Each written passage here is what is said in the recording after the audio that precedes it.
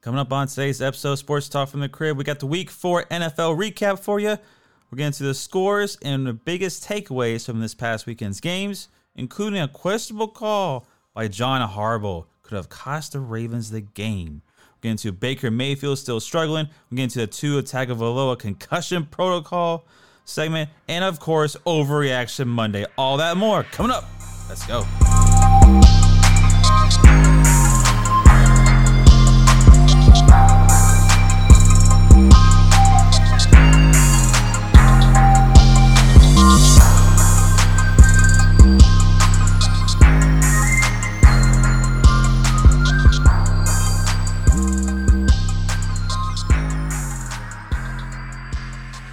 Hey everybody, welcome back to another episode of Sports Talk from the Crib. I'm your host, Tanner Christian. Let's hop right into those scores. In London, Vikings took on the Saints. They win 28-25 in overtime. What an exciting end to a London game here, as Lutz kicked a 60-yard field goal to tie it, and then the Vikings get a field goal in overtime because Lutz misses a 61-yarder off the upright twice to end the game. Justin Jefferson balled out for the Vikings. He had 10 receptions, 147 yards, and a rushing TD. The Falcons beat the Browns 23-20. Falcons just basically ran all over them. But Marcus Mariota only completed 7 passes, but nonetheless, they still win and improved to 2-2. The Cowboys took care of the Washington Commanders 25-10. Cooper Rush been playing very well, 223 yards and 2 TDs. The Seahawks in a shootout in Detroit come away with a victory, 48-45. Geno Smith is still playing damn well. 320 passing yards, 2 TDs, including a rushing TD. Jared Goff and the Detroit Lions is first in NFL in scoring as he had another 378 yards, 4 TDs in the loss because their defense can't do anything. The Titans defeated the Colts 24-17. Derrick Henry had another good game running the ball, 22 carries, 114 yards, and a touchdown. Giants defeat the Bears 20-12. Saquon Barkley looking like his old self out there, 146 yards on the ground. Eagles defeat the Jags to stay as the only undefeated NFL team. They win 29-21 behind Miles Sanders, 27 carries, 134 yards, and 2 TDs. Trevor Lawrence struggled and a little bit of a rainy day as he lost 3 fumbles. The Jets stalked the Steelers in Pittsburgh with the return of Zach Wilson as they win 24-20 behind Zach Wilson's 252 yards and a touchdown. Mitchell Trubisky was indeed benched at halftime. They went with the rookie Kenny Pickett. He had 2 rushing touchdowns on the day, but he did throw 3 interceptions. It's a learning curve. He did play pretty well. One of those interceptions came in the end zone as time expired.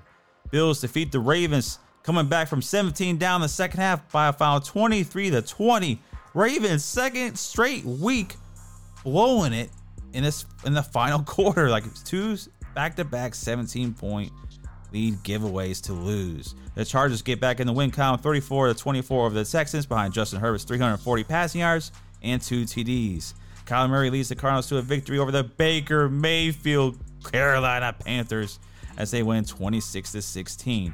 Packers hold on to defeat the Pats in overtime, 27-24. Some guy named Zappe was playing quarterback for the Patriots, and they still almost went into Green Bay and won, but Crosby able to get the field goal in overtime. The Raiders get in the win column, finally the first win of the season as they beat the Broncos 32-23.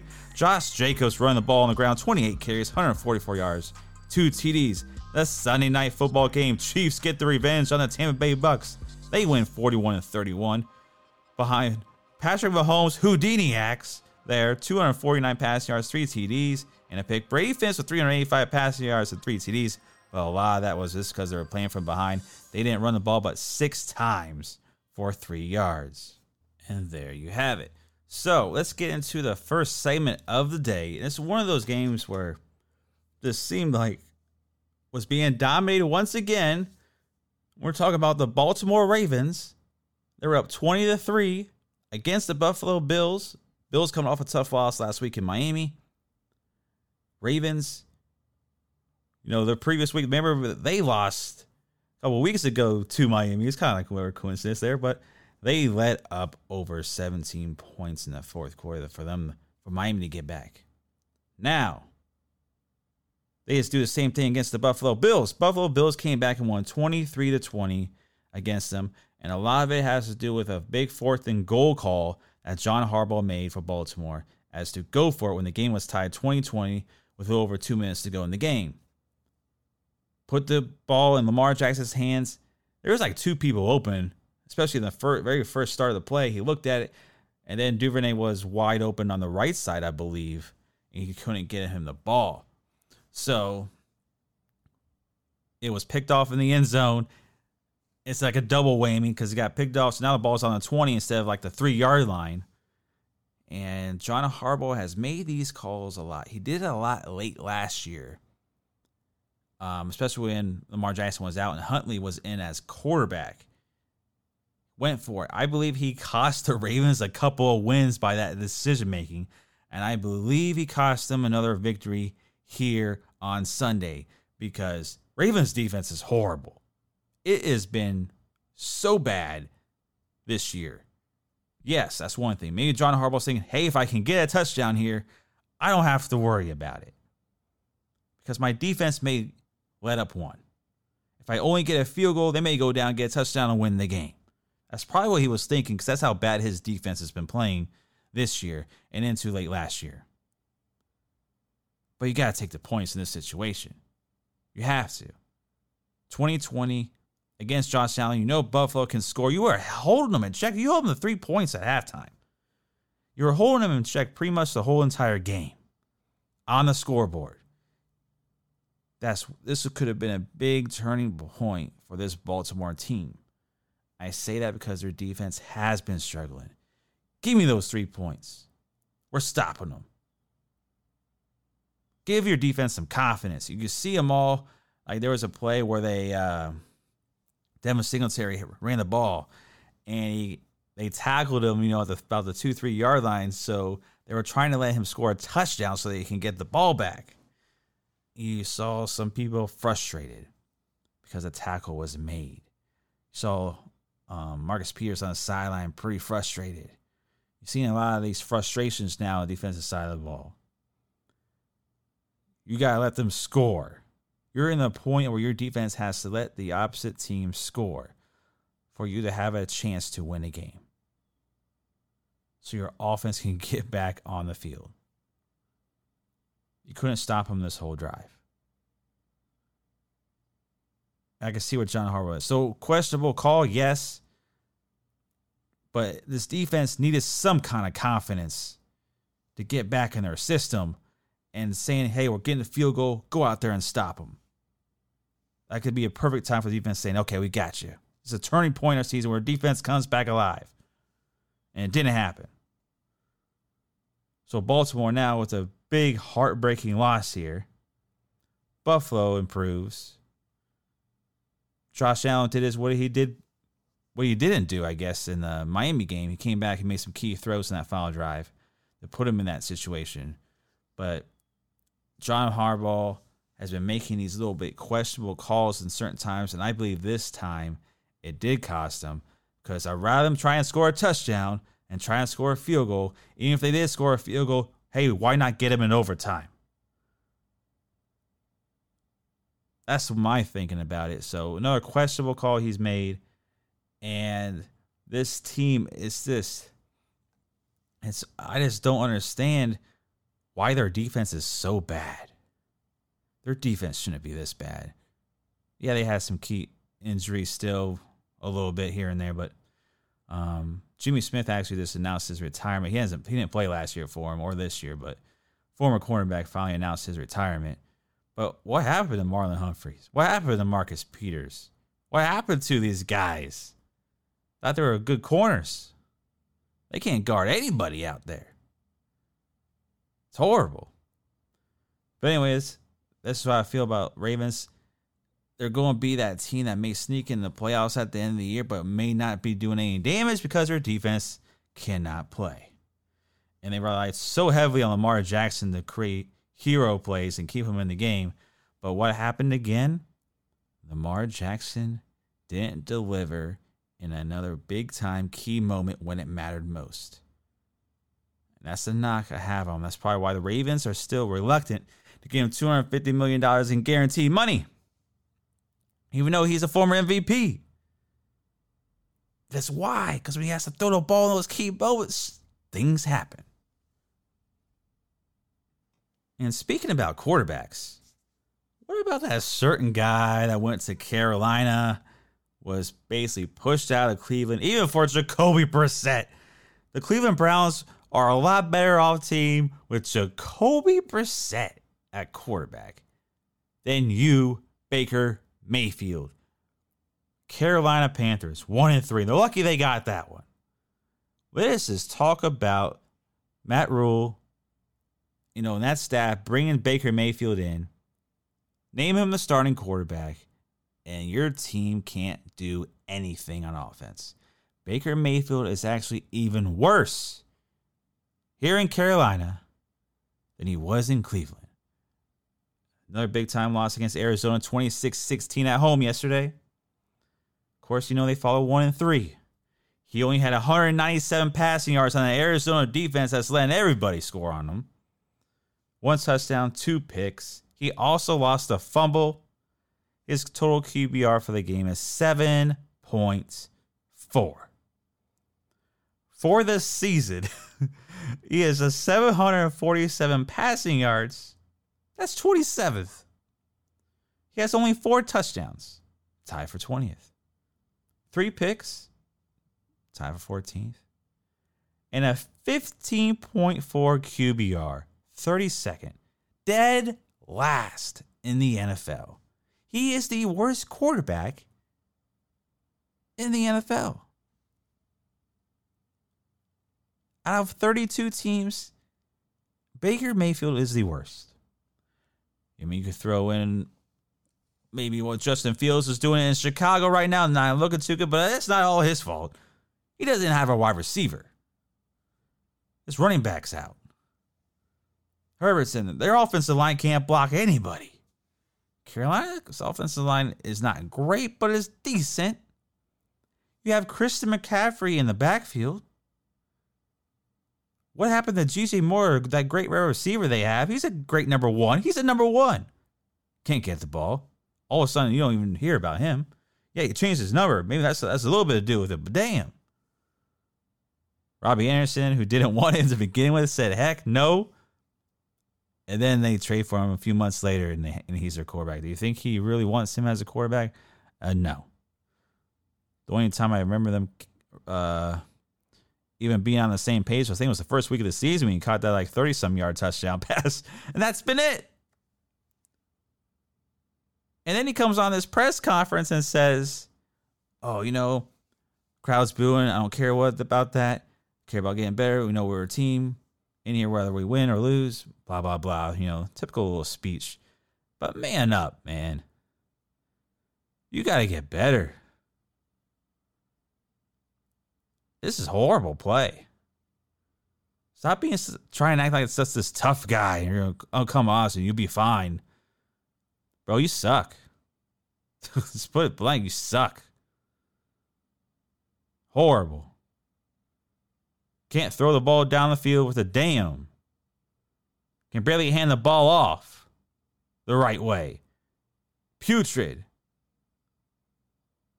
Should boo you out of that stadium. When they want Sam Darnold ahead of you, that's saying something. When Jacoby Brissett in Cleveland's playing better than you, that's saying something. Bro, you suck. But man, career is over. You've literally killed your career by the things you say and the performance on the field. It's over. Sam Darnold's better off as being a starting quarterback for the Carolina Panthers. And this is even going out there. Matt Rule, your job's done. Head coach, it's over. Ben McAdoo, for some reason, is the offense coordinator. Hey, you're done too. It's over. All y'all getting fired. Matt Rule may get fired in another couple games from now. He may be fired before week 6. We're going into week 5. This dude may be fired two more weeks. This is how bad Carolina's playing. There's no excuse for this. They got some talent on that team. It's not great talent. It's good talent. They got some good talent on that defensive side of the ball. What happened? I mean, come on. But a lot of it has to do with Baker Mayfield as your quarterback. Sorry.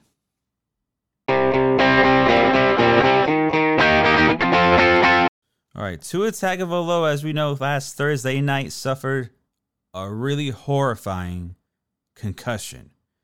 So let's give my thoughts about that and what happened. What I think about it is a lot of scrutiny is going against the Miami Dolphins. Even now, they've fired the independent neurologist that conducted the concussion test and everything. But I'm really curious as all these details kind of leak out. Why were they trying to cover up that he didn't get concussed against Buffalo? Why were they trying to cover that up?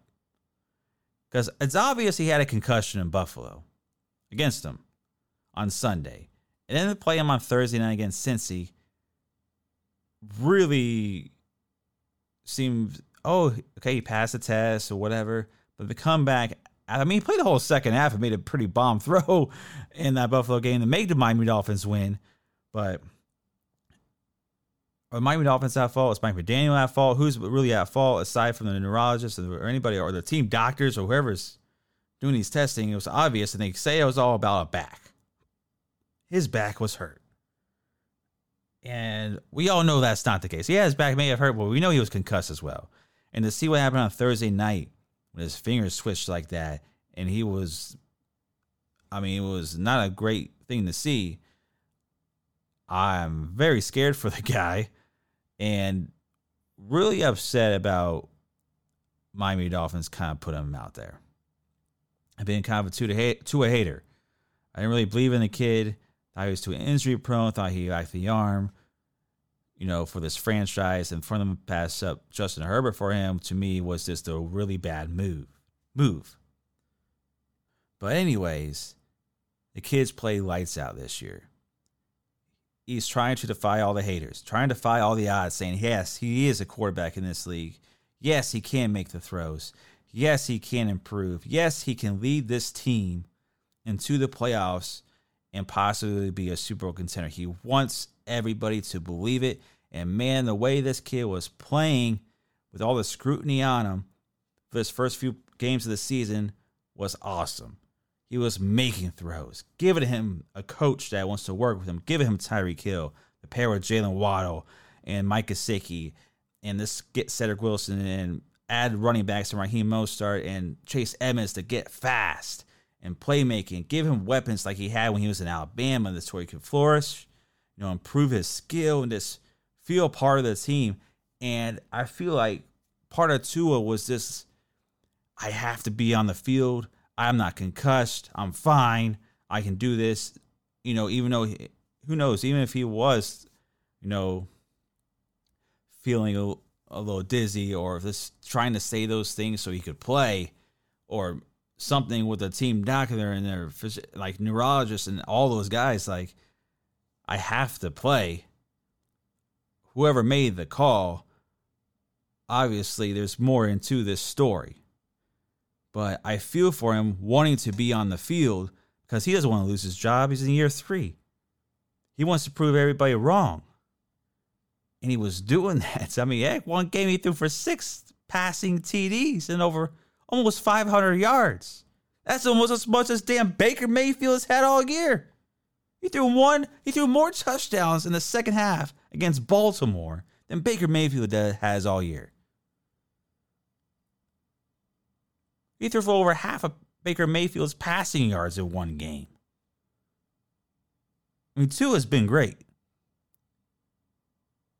He's had a couple, missed throws during a few of the games, but he's played great. He's proved me wrong. He's proved a lot of people in Miami wrong that didn't want him there. And for this to happen with him is unfortunate. This is unfair for him, but I feel for him wanting to be on the field. But I hope his health is okay. I believe there's more blame on the head coach for him to come out and say, this is back, when the video clearly shows he was concussed. I think there's blame to go around on the entire Dolphins coaching staff, the doctors, and the organization, which is an organization now that's quite frankly under the radar anyway because of their tampering and trying to bring Tom Brady and trying to give Sean Payton a head coaching job there. And this things they've done over the years has not been great, but this organization is under another big-time microscope as the NFL and NFLPA are still ongoing investigating as to who all was involved with this decision-making and why he was on the field.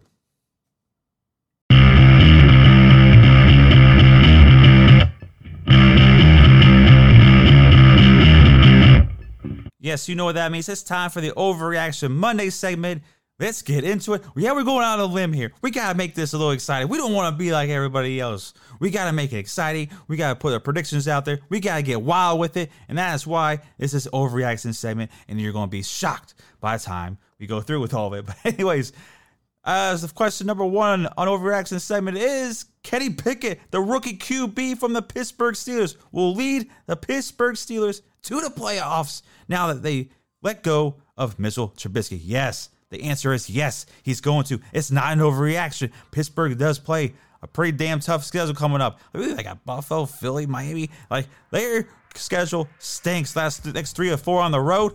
Can he do it? Why not? The kid's exciting. Mitchell Trubisky was garbage. Hot garbage. Thank goodness they got rid of him at halftime. He should not even put on the uniform ever again. But he's going to be the backup now. Screw it. Kenny Pickett went to the University of Pittsburgh. Now he's going to play for Pittsburgh in the Steel Curtain. And Mike Tomlin, come on now. They're going to get TJ Watt back. Of course, the last fourth of the season. Why not? Why not Pittsburgh? Yes, they're struggling. Yes, Kenny Pickett threw 3 picks in his first play. He's going to struggle. It's going to happen. But Pittsburgh's going to have a light lift out for them. And they'll be on fire.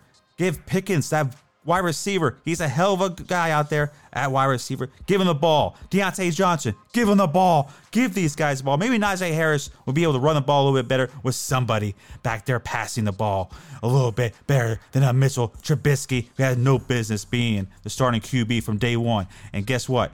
Pittsburgh, Mike Tomlin's never had a losing season. They've never finished under 500, and it ain't happening because Kenny Pickett is going to lead them to victories.